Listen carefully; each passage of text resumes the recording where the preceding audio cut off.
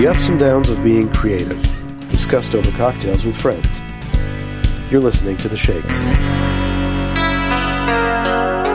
What's going on? How are you? I'm okay. How are you? I'm fine. Good. We were a little worried about you at the end of the last show. You seemed a little sad. What do you mean? You seemed a little sad. Actually, really? I don't know. I don't even remember the context of it either. But I just remember that talking to you and talking to John both were like, wow, both those guys really need a hug. It just felt like it felt like we just needed to reach through and give hugs because it was. I think we both kind of have melancholy or moody aspects to us, but Wasn't Same right here. talking about. I can't remember. Are we talking about how hard it is to be creative? Isn't it? Pretty much, yeah. Getting over your laziness. You brought out the worst in me. Yeah. Well, then that makes sense. Wasn't it right before Christmas? And it was right before Christmas. It was, holiday blues and Yeah, who doesn't feel awful then? yeah. So we have David Rees back on the phone, and hopefully John Roderick here in just a little bit. David, thank you so much for especially since it was my fault for screwing up the whole thing, but yet here you are, the gracious guest host back on the show. So thank you. My pleasure. Don't screw up again. Like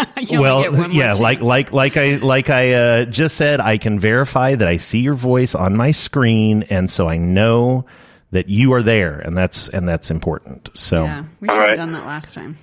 Well, I thought I did that last time. It was the stupid TV shoot. That was what it was. Oh yeah, that got you all flustered. Yeah, and where did that get us? Nowhere. Nowhere. So David, you have been really busy the past couple of months. It seems like. Okay. Traveling. You seem to have been a world traveler. Looking and in terms of travel. Okay. Oh yeah. You were busy. You were busy being other places than your home where you are currently sitting. Right. So. That's true. I'm currently sitting in my home, in my living room. In January, I went to Africa with Jonathan Colton and John Roderick to perform for the troops. Oh, nice. That was, I think, a 10-day trip, maybe a 9-day trip.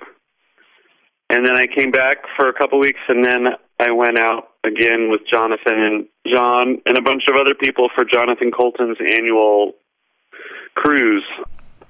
And that was 8 days in the Caribbean. And how was that? So that was a lot of travel, especially for me. I'm a bit of a homebody. But, and with the same people, that's the other interesting thing. Is kind of like there's the pattern. It's like just, it's like a traveling band or something. Well, the Africa trip was Jonathan, John, me, and a minder from the Department of Defense. The Colton cruise is Jonathan, John, me, and 800 closest friends. Jonathan Colton enthusiasts and other entertainers, musicians and cartoonists and stand-ups, and that's like so the trips were kind of very different in terms of. I found them both strangely exhausting, but the trips themselves were very different, even though it involved two good buddies and me. What did you do to entertain? That's a good question. Was I actually entertaining? That's I think the verdict is still out on that. I went so the trip was to 3 countries: Niger, Ethiopia, and Djibouti. And in each of those locations, we played multiple shows for mostly Air Force personnel. It was mostly Air Force facilities. But then there was a mix, especially in Djibouti. It was a much larger base, so that was all sorts of people from all different branches of the military. And in Niger, we also did a show at the embassy, the American embassy in Niamey, which is the capital of Niger. So I would go first, and I did some stuff from my pencil sharpening book. Audience participation, doing some wacky pencil sharpening techniques. Right.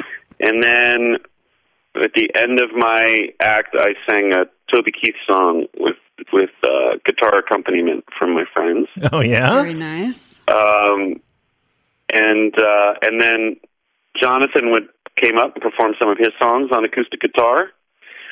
And then John Roderick would come up and do a set on his acoustic guitar, and then also make jokes about military and Air Force and airplanes and stuff, because he's like a total airplane nut, and he knows a lot about. Oh yeah, he knows a lot about the military period. Yeah, that if you recall last time when we kind of gave you the question of what keeps you awake at night, his answer was reenacting alternate outcomes of World War II battles.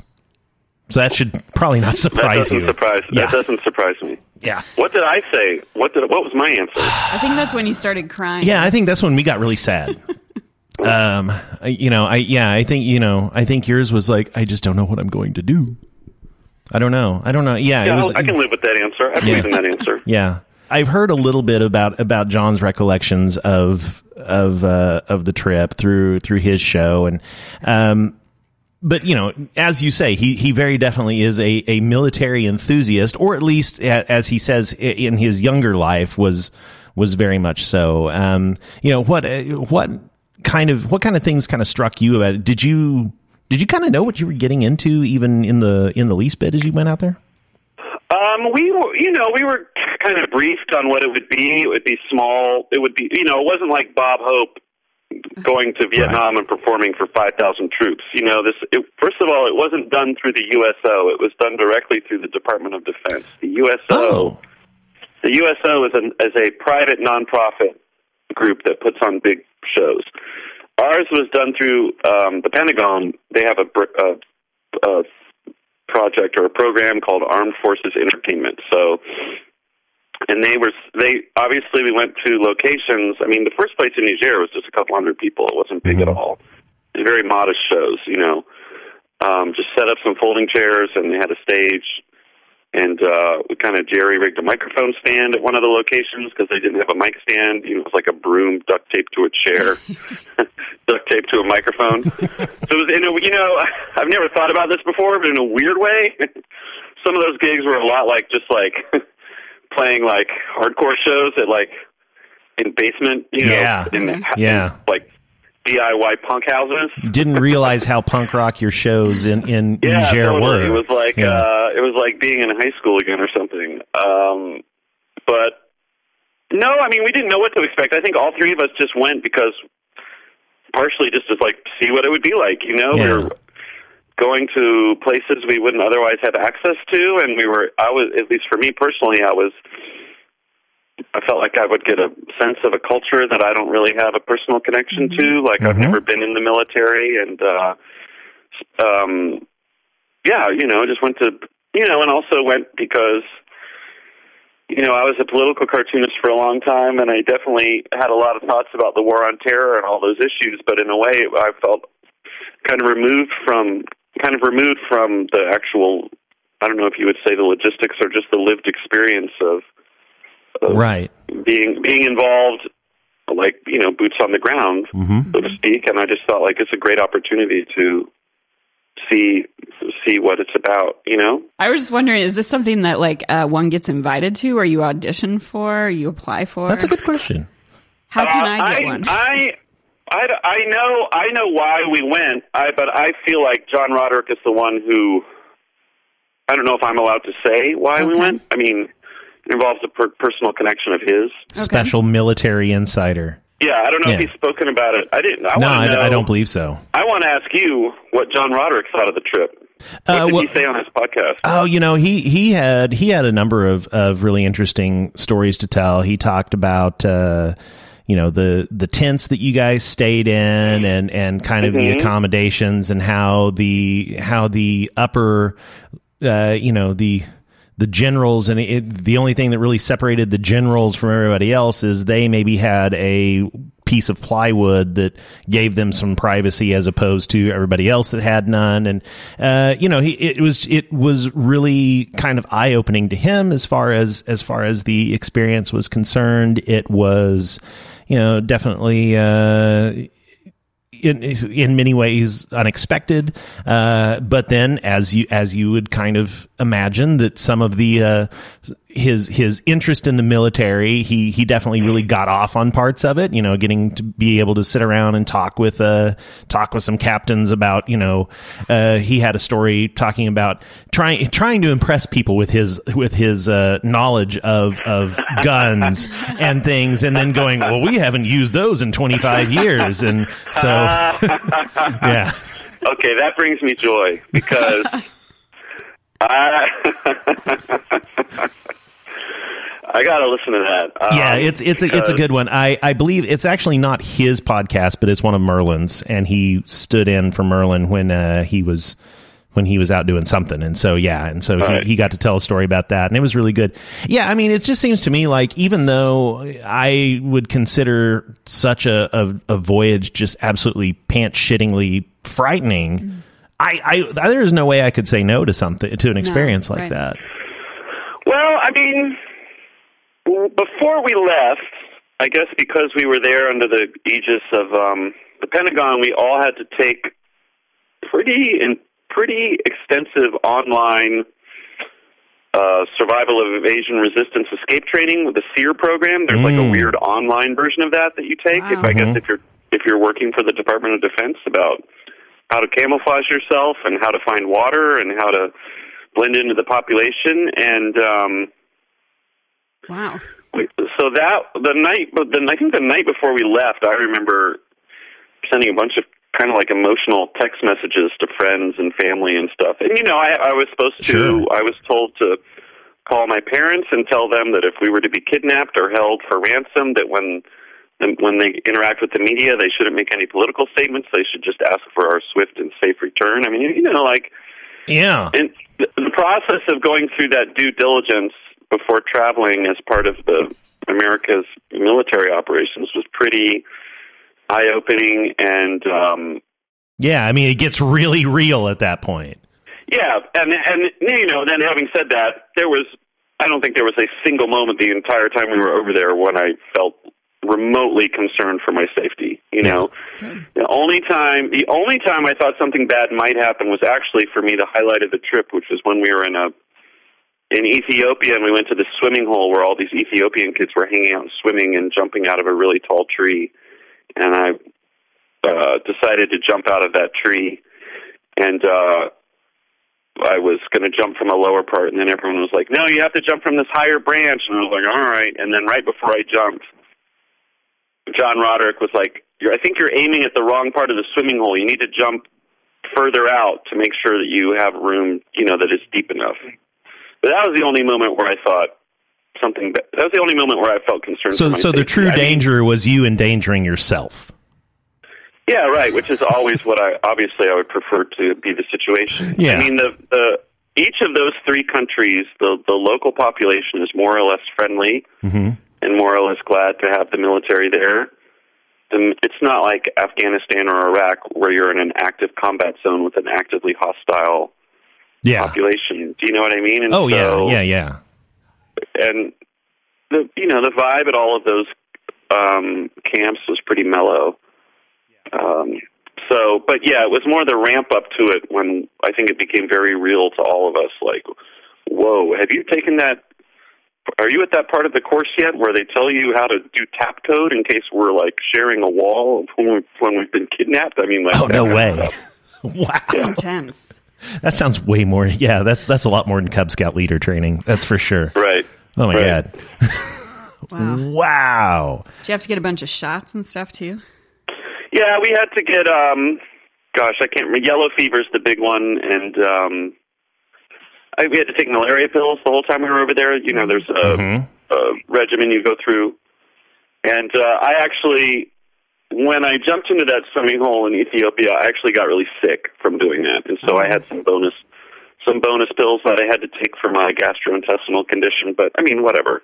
Like, why? Just being in it? You didn't drink it. Just well, it kind of gets in you when you hit the water, you know? Yeah, so it's just, you know, you shouldn't always just go swimming in pools of water in Africa, I guess. I mean, whatever. I mean, it was nothing. You know, it was like, you know, it was just a few days of a leaky basement, so to speak. That was it.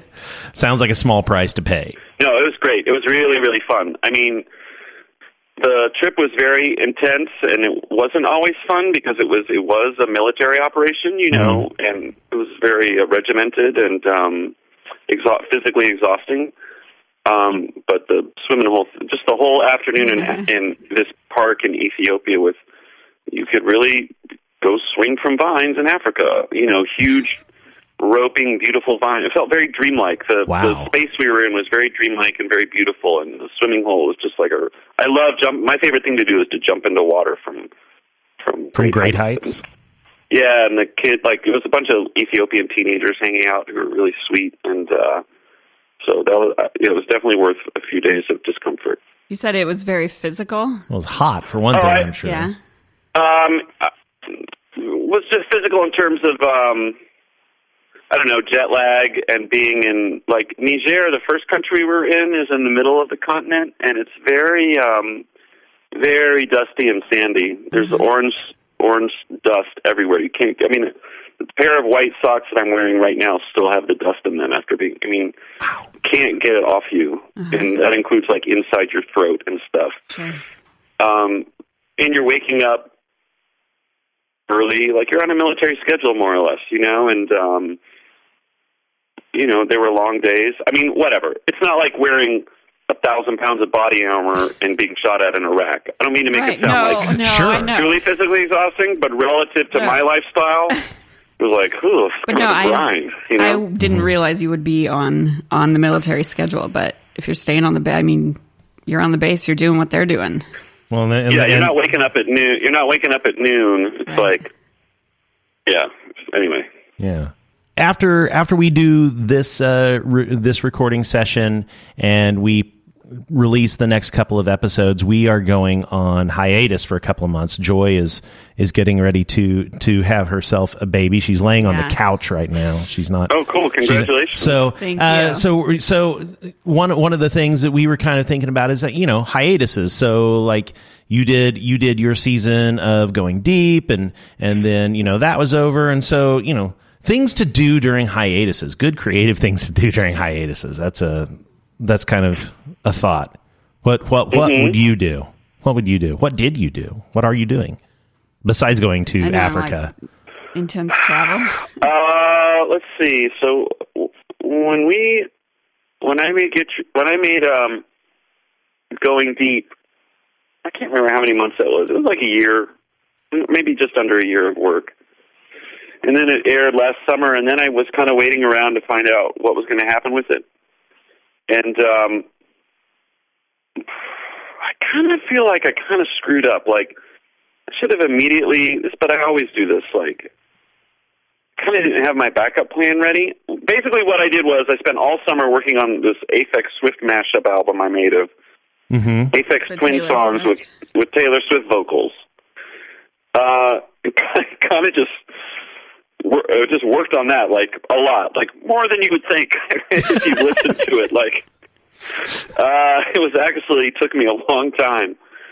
So it's one of those things that was productive but not lucrative. You know, it was just like going down a rabbit hole. Familiar with that? Yes. Yeah. So I guess that was what I did on my hiatus. I mean, I like it when you work really hard and then you have time where you don't have to do anything. I'm afraid of it. I'm scared of the hiatus. I kind of like the idea of not working and then going on a hiatus. Who's that? Who was that? That's Pat, who just snuck in. I was busy trying to find a parking spot. Can we just start over? Oh, David, right. If you can just go, if you can start from the top. Yeah, I don't mind doing this podcast a third time. Yeah, I don't know. I'm afraid of what's to come. What do you think's going to happen? I don't know. I have no idea what's going to happen. I'm afraid that come June. Why are you doing a hiatus? Because we got to do a hiatus. You're going to have a baby. I have got so much crap that's going on in the next couple of months, and I really think we need it, you know. But I'm afraid that even if we come back better and stronger than ever before, it's not going to matter. It's not going to matter. What do you mean? Wow. To who? Not. I don't know. I feel like we're going to show up and we're going to be like, hey, the microphones are back on. The audience will disappear in the 2 months that we're gone. Well, then don't leave totally. Run older things or run. Well, see, that's the weird thing about a podcast is since you can download one anytime you want to, it doesn't really make any sense to. You know what? With re-release that it. attitude, it's not going to happen. You can have TBTs. I used to do that. Well, I don't know. Is this a popular podcast that a lot of people listen to? It comes and it goes. Right now we are less popular than what we used to be. Like say a year ago. What's that? Well, the funny thing is we were on a podcast network, and I think we became less popular somehow because of a technical glitch. Is the only thing I can figure out. Is we were on a podcast network. The podcast network shut down. And then I built my own podcast network and housed us on it. And then somehow when we came back from me building the website and all that stuff, we went from having, 1,500, 1,800 subscribers to 20. And it's still built up, and it built up over and over and Hold over. on, And I'm sorry. You have 20 subscribers to this podcast? Now we have 400. Okay. But when we came back, we had 20. Right. You're painting a pretty bleak picture here, Jeremy. It felt pretty fucking bleak to me. Well, but we've built it back from 20. We have built it back from 20. Silver lining. Sure, but then we were gone for a month. Now we're going to be gone for 2 months. That you don't have to go away completely. I feel like you're I'm just. I'm going away completely. Yeah, you should do it. Don't. Go, if you're gonna go away, go away. Yeah, I am going away. But should he be worried and nervous about it? No, because all podcasts suck, and there's no point to have any emotional investment in any podcast. But good point. I want to know what you were going to say after you said, "Wait, this podcast has Are we 20 gonna? subscribers." We're closing on that line, right? He's like, hold on. Anything Wait a past second. this is- I we're not called gonna- back and I made all this scheduling. And there's only 20 people listening. no, I don't know. I don't have a podcast. I mean, I definitely have things where I've watched a slow and steady and inexorable decline of something I cared about into absolute irrelevance. I can relate to that. On the other hand, if you're going to take a break, really take a break. Do something completely different. Work on yourself. Find a new source of happiness and creative inspiration so that if you do decide to come back, you're recharged in a way that you wouldn't be otherwise had you spent all that time and mental energy on the same old grind. Do you know what I mean? Yes. And that's exactly why I feel like when I'm going away, I'm really going away. Okay, then don't worry about it. Are you going to go to the Himalayas? No, I'm not going to the Himalayas. What? But I can't go that Come far away. on. I'm going into the woods. Are you for to live a deliberately? week. I am going into the woods. Yeah, but it's into the woods. Oh, okay. I'm going to tie a bunch of knots. I am. So No, I know you are. I just act like that's not what you're doing for 2 months. You don't know. You're right. I might I find don't out actually. that's really what I want to do is just sit around and tie knots in the woods knots. for 2 months. That's it. Sounds pretty good to me. Now I'm sad. Yeah, you've made me incredibly sad. I'm sorry I showed up late to this. God. Pat, save us. I like what No, I think it's fantastic. I'm yeah. I know what I'm going to do. It's very inspiring. Yes. I'm going to finish my book. You're going to finish your book? that was supposed That's to be a good done in idea. December. Yeah, because Shut you up. should have been done with it. Yeah, by shut now. up, everybody. I'm going to use the hiatus to motivate me to do something. What David said, go on another creative venture. I'm going to finish that. It's laid around, it's floundered, and I'm going to pick it back up and get it done. Good. What book are you reading? Oh, I'm writing a book. Ooh. All right. You guys are making all the wrong decisions. I love it. No, see, I'm pressure prompted. I'm deadline prompted. So I have to I gave myself a deadline that got me off my ass to start writing it. And now it's just kind of floundered and I need to get back into it. And so this will be a good reason for me too. Now, am I missing something? You guys are just hiatusing from a podcast, right? No, I'm quitting my job too. I'm not going to do anything. What else are? I mean, free time I feel like not only am I hiatusing from a podcast, I feel like I am going to hiatus from the world that podcasting is part of. So it's like I think that I might not show up online for 2 months. I'm ballsy. I'm pretty serious about this. You should do it. Yeah. Do it. David, what do you think? Can he do it? What, take time offline? Yeah. Yeah, totally. I mean, every year when I go on Jonathan's cruise, the JoCo cruise, I lead a contingent of people who just completely take a absolute digital break and don't go online at all for the entire week that we're at sea. And that's one of my favorite weeks of the year because, you know, nobody can reach you. You don't have to worry about when you need to check to see if anyone's trying to email you or like check to see if someone mentioned you on Twitter or check to see what video everyone's looking at. Like I think it's very, very important to do that for real. You should do that. Well, and I have done that on a cruise before because, you know, you get on a cruise and it costs money to. Well, yeah, like Wi-Fi is really $20 a minute. Yeah, right. And so we didn't do any online. Yeah, and stuff so what my wife and I did is like I just had this notebook, and anytime we thought of something, I would just like write this down, and I had like 4 pages of stuff that we thought about, or you know, questions that we had about the universe or whatever. And it's like, yeah, we can look that shit up later, you know. And but yeah, right. It was totally freeing. So that's kind of what I'm thinking is like I'm just going to go. I'm not going to worry about what's happening on the Facebooks, you know, or anything like that. I'm going to go and I'm going to go in the woods. And I'm going to tie some knots For 2 months. For 2 months. Okay. Good. I bought this watch. I got this watch yesterday. It tells me what temperature it is. Wow. It fucking does more than that. I want you to come back with a shitload of knots. Well, I got a shitload of knots. It's 72 degrees in this room right now. I'm feeling it. I'm feeling every degree. Mm-hmm. Mm-hmm.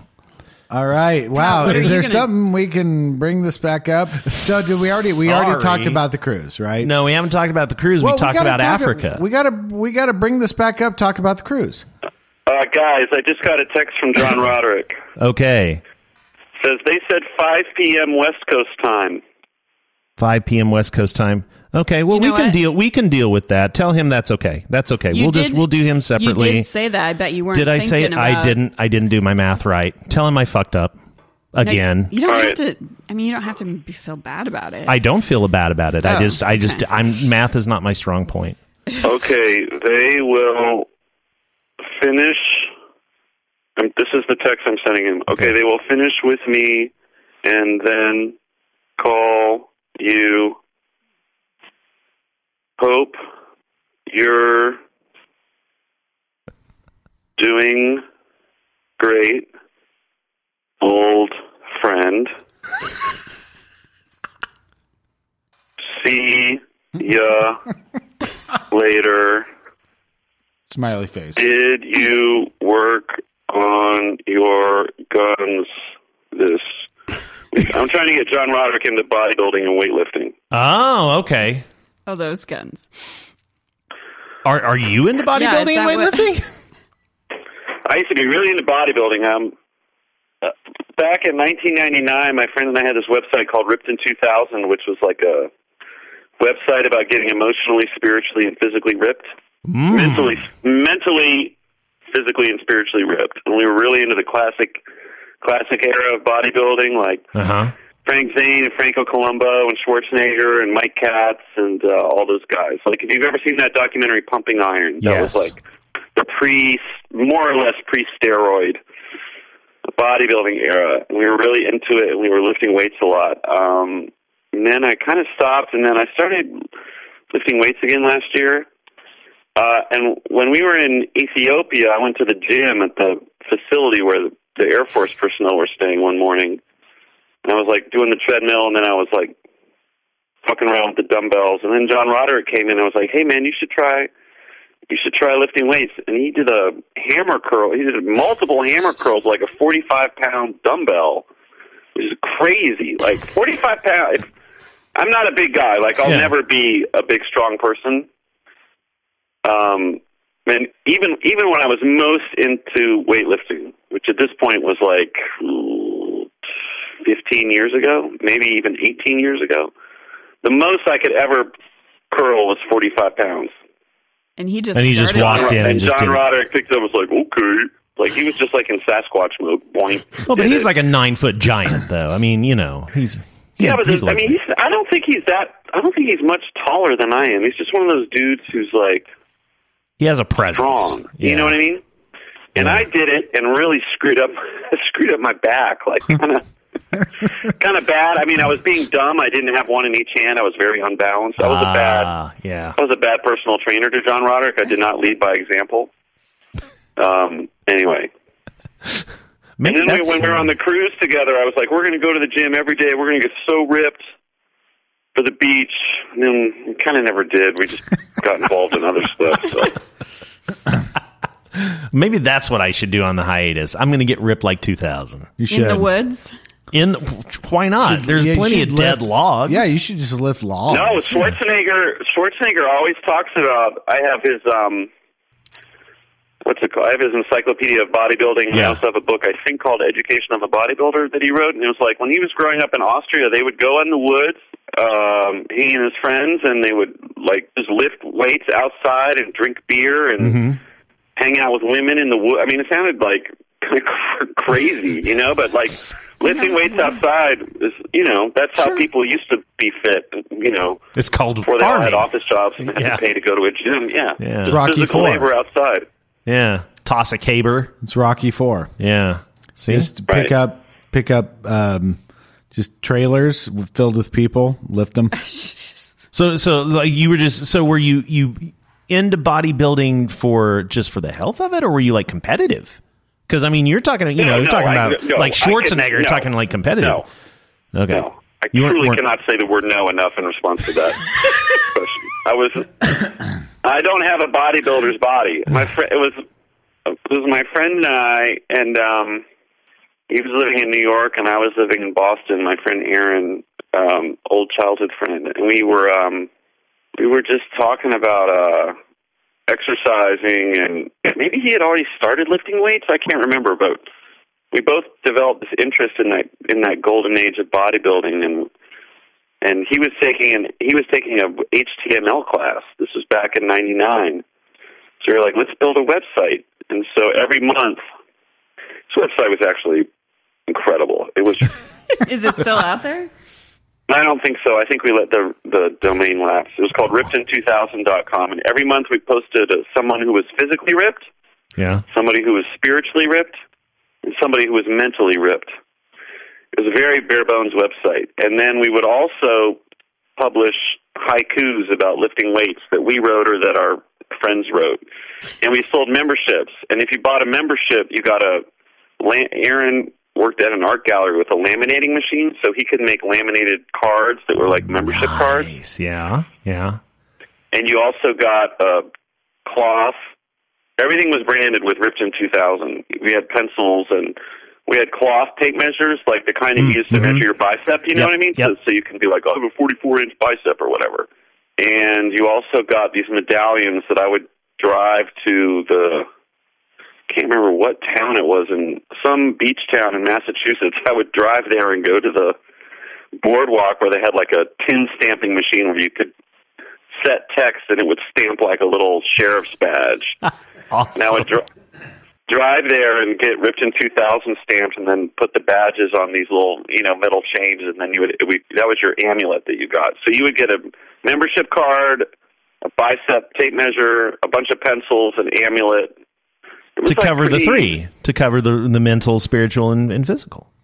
Yeah, it was really fun. Yeah. So who's spiritually ripped? Gandhi is What's the definition of mentally and spiritually ripped? Well, so if you understand bodybuilding, to be ripped, it doesn't necessarily mean to be huge. It means to have everything. You know how bodybuilders before a competition, they stop drinking water because they want to leach all of the fluid out of their bodies so that everything is very striated. I think that's the word.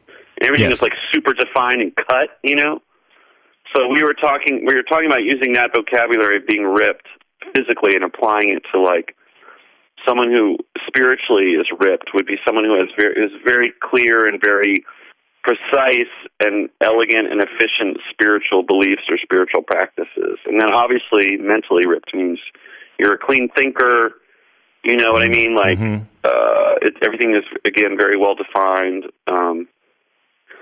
So, yeah, I think Gandhi, was one of our first ones for Spiritually Ripped. I was really into Johannes Kepler at the time. I think I was reading Thomas Kuhn, The Structure of Scientific Revolutions, and I think he was talking a lot about Kepler, so I think Kepler, it was just like whoever we were, like, interested in. I think the Silver Surfer we used, because one of us was really obsessed with, I can't remember what category. I mean, Silver Surfer is probably all three, actually. There's a couple, like Bruce Lee is somebody who was probably all three. So, yeah, it was, anyway. That's pretty cool, though. I like it. I just tried to go to the website, and it said something about a virus. Oh, really? Yeah. Virus. But it might have just been... Just your crazy laptop. Yeah, who knows? But anyway, I didn't get to see anything. No, I like that. I like the idea. It's long gone. Long gone. No, it was a fun project, and I remember when I moved to New York City, I went to the Night of Champions, which is an annual big bodybuilding event. I was hired by newspaper, the New York Observer. I had a friend who was an editor there that knew me in Boston back in the Ripton 2000 days. And he was like, "Why don't you go there and make a cartoon about this bodybuilding contest?" And I went, and I got to say hi to Mike Katz. If you've ever seen Pumping Iron, which is actually an amazing documentary, which is hard to find now, I think, because Schwarzenegger, I think, doesn't like it, because at the end, when he wins Mr. Olympia, he smokes a joint. Yeah. But anyway, Mike Katz is like the real underdog in that documentary. We were really obsessed with him because he has a really unusual body for bodybuilding. Like, he doesn't have a classically beautiful body the way that, someone like Frank Zane especially, and even Schwarzenegger on a larger scale. It's like, again, this is back when bodybuilders, their bodies looked beautiful. Like, now bodybuilders, they don't look human anymore. It's just crazy, right? They just look like, it's really, to me, it's very ugly. Yeah, it's a weird action back when figure. The guys were like, God, these dudes look beautiful. Just like, even then, like, it's trending towards getting a little insane, but still. But more Greek god-like. Yeah, totally. And Mike Katz, it was almost like he was just like willing himself to win in these competitions, but I just remember feeling like this dude will never be beautiful the way Schwarzenegger is beautiful. Anyway, he's like a very compelling character, and Schwarzenegger really fucks with him in the Pumping Iron documentary, like really gets inside his head and kind of spooks him and stuff. Anyway, I got to meet Mike Katz. It was very exciting for me. That's cool. Yeah, that's like one of the big celebrity... I haven't met a lot of celebrities, but that was like one where I was like, oh my God, I like called my friend or whatever and was like, I met Mike Katz. Like, I shook Mike Katz's hand. Yeah. Anyway. Points go to you for probably having one of the more interesting and unique obsessions with I can't say that we've had anybody who was really into classic bodybuilding, except for Pat. Yeah, well, I was going to say, it's like, hold on there, friend. Look at this tempo right across from you, and then you know the answer. Yeah. So, David, as we're getting ready to wrap up here, so we asked you this question 2 months ago. Maybe given the experiences you've had over the past couple of months, it'll be interesting to see how this has changed. What if anything gets you excited and gets you thinking to where you are, where it might keep you awake at night? The thing I've been thinking about a lot, I mean, this is kind of a crappy, like kind of extreme winter weather-wise. Or maybe I'm just getting older, but I felt like this winter was really gray and really long and a real grind. And we got a lot of snow where I live. And my bike all winter has been leaning against one of my bookshelves in my living room. And when I sit on my sofa, I just look at my bike, and I'm just waiting to start going on long bike rides, which I really like to do. And the last couple of days, it's finally been warm enough where you actually believe that spring might actually show up. You know what I mean? I mean, I know we'll probably have one more snowfall, and it'll be heartbreaking. But the thing, honestly, when I'm falling asleep, the thing that gets me really excited is the thought of being able to go ride my bike, especially in the late afternoon, which is like the best time to ride your bike, I think. So anyway, I guess that's what's making me really stoked. Is it all about the bike, or is it just about the renewal of the weather and that winter's done? Is it all that kind of mindset? Yeah, it's just all that stuff, I guess. Yeah, I like spring. I love spring. Growing up in North Carolina, spring where I grew up was incredibly beautiful, and I have a lot of positive associations and like really specific sense memories of spring. So I've always, I like fall too, I guess, but spring is the best. So I guess yeah. Well, I will definitely say that I will take your hiatus ideas to heart. I'm going to do my best not to worry about this hiatus. It is a good thing. And so, David, thank you again so much for, taking the time and letting us reschedule and do all that stuff, even though 20 people are listening. But, no, it's no problem, man. Happy hiatus to all of you, and congratulations on your baby. Be well. Enjoy your time in the woods. Get ripped.